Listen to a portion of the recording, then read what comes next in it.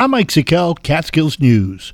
Senator Peter Oberacker and members of the Senate Republican Conference recently unveiled key priorities for the upcoming legislative session.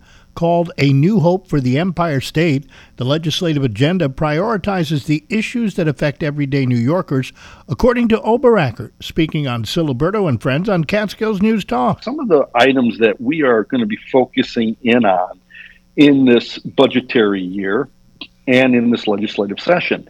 And it kind of, I think, will give an overall, almost like a business plan approach as to what we would like to see and what we are going to be working towards this session. The Senate Republican plan highlights increasing affordability, improving public safety, and what's being called building a greater New York.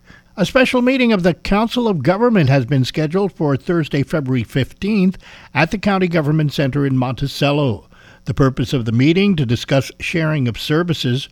President of the County Supervisors Association, Dan Sturm, recently speaking on Catskills Conversations on Catskills News Talk, hopes this could be the starting point to an ongoing discussion on sales tax revenue sharing. Because at the end of the day, a lot of the sales tax that comes into Sullivan County come right from the municipalities, come right from the towns.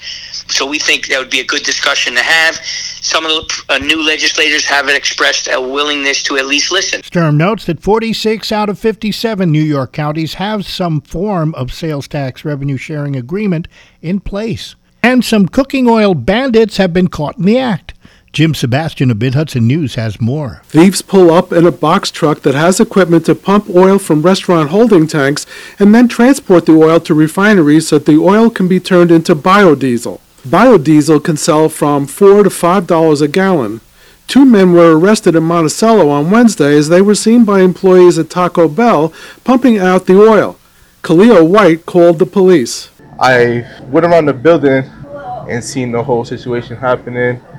They pulled off. They went to Popeyes. We witnessed it right here that they was taking.